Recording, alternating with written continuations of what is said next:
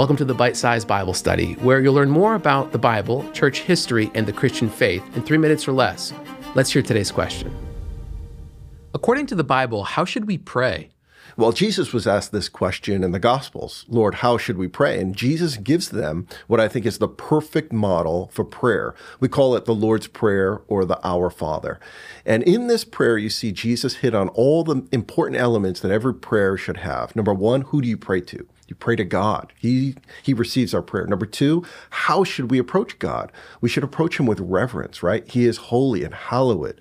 And then number three, what can we ask God? And you see all sorts of things being asked for in the Lord's Prayer.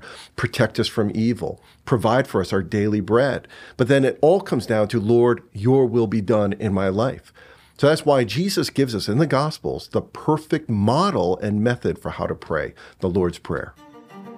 Did you learn something new? You want to learn even more? Subscribe to this podcast and be the first to hear our weekly episodes. Thanks for joining us.